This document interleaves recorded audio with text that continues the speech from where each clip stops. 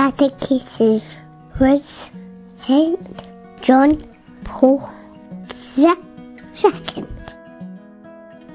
Pope St. Paul VI, Papa Wojtyła's Catechesis at the General Audience on the 8th of August 1979. Today again, like last week, I would like to dedicate our meeting to the memory of the great Pope Paul VI, whom our Heavenly Father called to himself a year ago on the solemnity of the Transfiguration of the Lord. Certainly, neither the preceding address nor today's can exhaust the multiform richness of his pontificate and personality. What I wish to highlight today is the marvellous convergence of the day of the death with the charism of the life of Paul VI. I sought to develop this thought last week, concentrating above all on the important fact of the transformation of the Church, transformation promoted by the Second Vatican Council's rereading of the signs of the times. John the 23rd used to call this transformation aggiornamento. However, to that great process, which the Pope of Goodness had only begun, Pope Paul VI dedicated the whole of his difficult pontificate of 15 years. This aggiornamento, this renewal or transformation, was dictated by profound knowledge of the nature of the Church and by love for her salvific mission. On the initiative of Pope John, and subsequently under the guidance of Pope Paul, the Church adapted herself to the tasks inherent in her mission in front of the man of our time, in front of the human family to which she has been sent. The most profound meaning of aggiornamento is strictly evangelical. It results from the will to serve, following Christ, from the will to serve God in men, to serve man. The service is identified with the mission, rediscovered in the salvific mission of Christ himself. The mission to serve man, in the style of the pontifical ministry of Paul VI, has always had a concrete and at the same time universal dimension.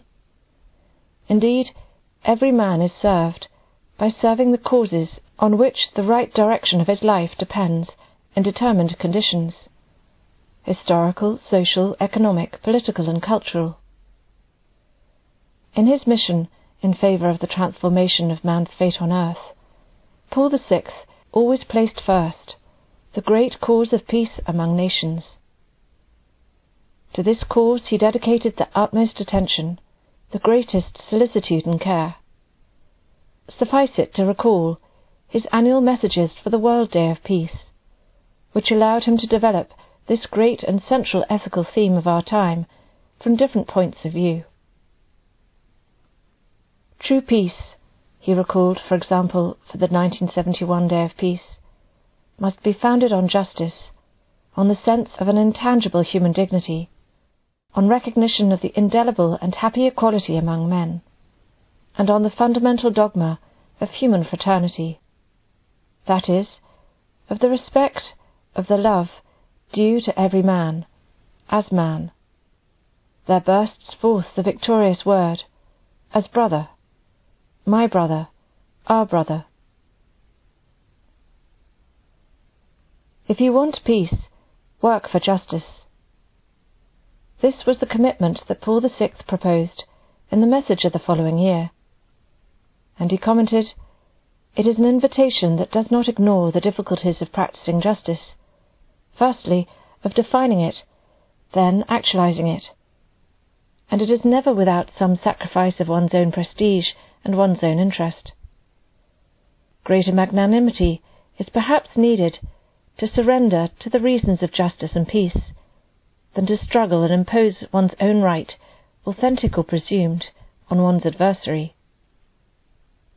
And again, "Let us make peace possible," he insisted in another message, "by preaching friendship and by practicing love of neighbour, justice and Christian forgiveness.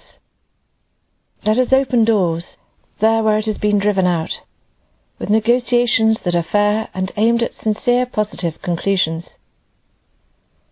Let us not refuse some sacrifice which, without offending the dignity of the one who acts generously, would render peace more rapid, cordial, and lasting. The importance of the cause of peace in the life of humanity today must also be measured on the basis of the mortal threat that modern war can constitute, with the use of all those destructive means which lead to self-destruction. However, no one more than the Apostle and Vicar of Christ himself, who is the true Prince of Peace, must be conscious that it is impossible to ensure peace for international life by looking at only the means that man can use. It is necessary, rather, to look at man who uses those means.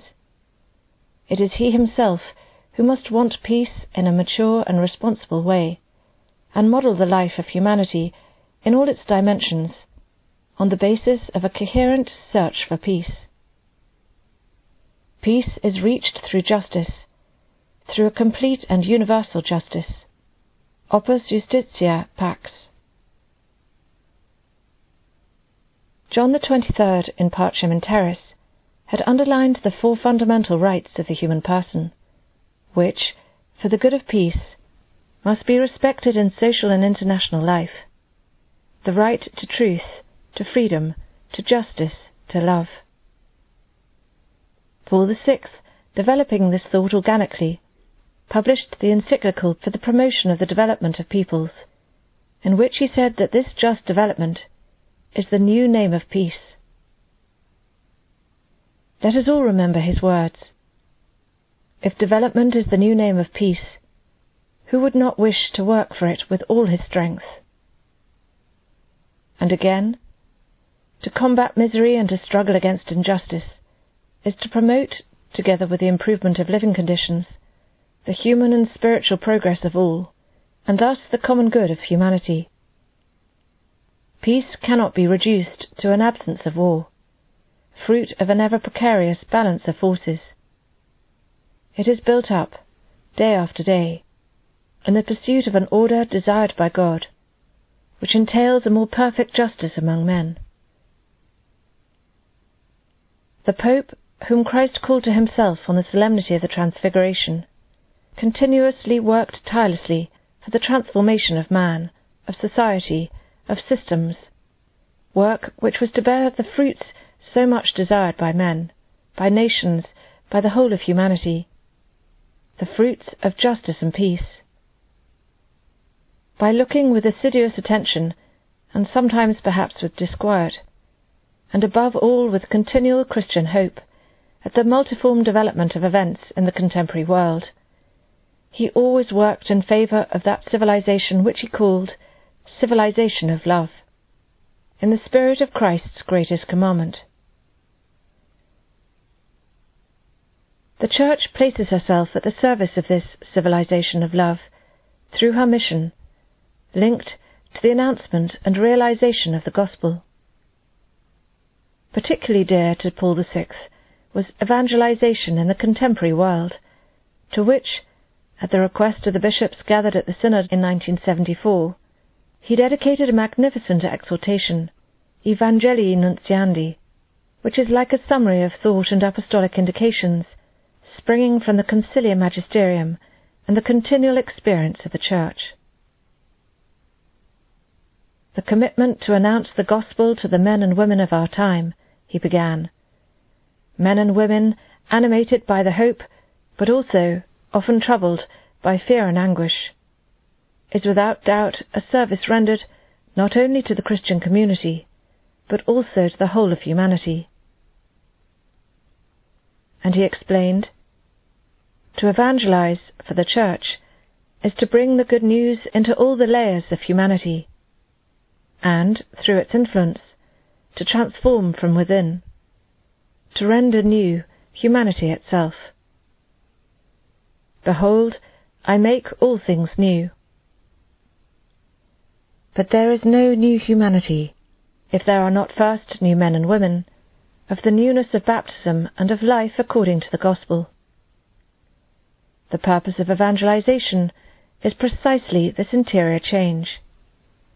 And, if it had to be expressed in a sentence, it would be fairer just to say that the Church evangelizes when, by virtue only of the divine power of the message that she proclaims. She seeks to convert the personal and also collective conscience of men and women, the activities in which they are committed, their own lives and environments. A most noble and stimulating commitment. It is impossible, therefore, to remember the day of the great Pontiff's death without stopping to think again, if only for a moment, about the whole heritage of his great spirit. On the 6th of August 1978, the last rays of the Feast of the Transfiguration fell on the heart of the pastor who, with his whole life, had served the great cause of the transformation of man in our difficult age, and that of the renewal of the Church for this transformation. These rays seem to say, "Well done, good and faithful servant. You have been faithful. Enter into the joy of your Master." And Paul VI no longer returned to his daily toil, but followed the Lord who called him from the Mount of the Transfiguration.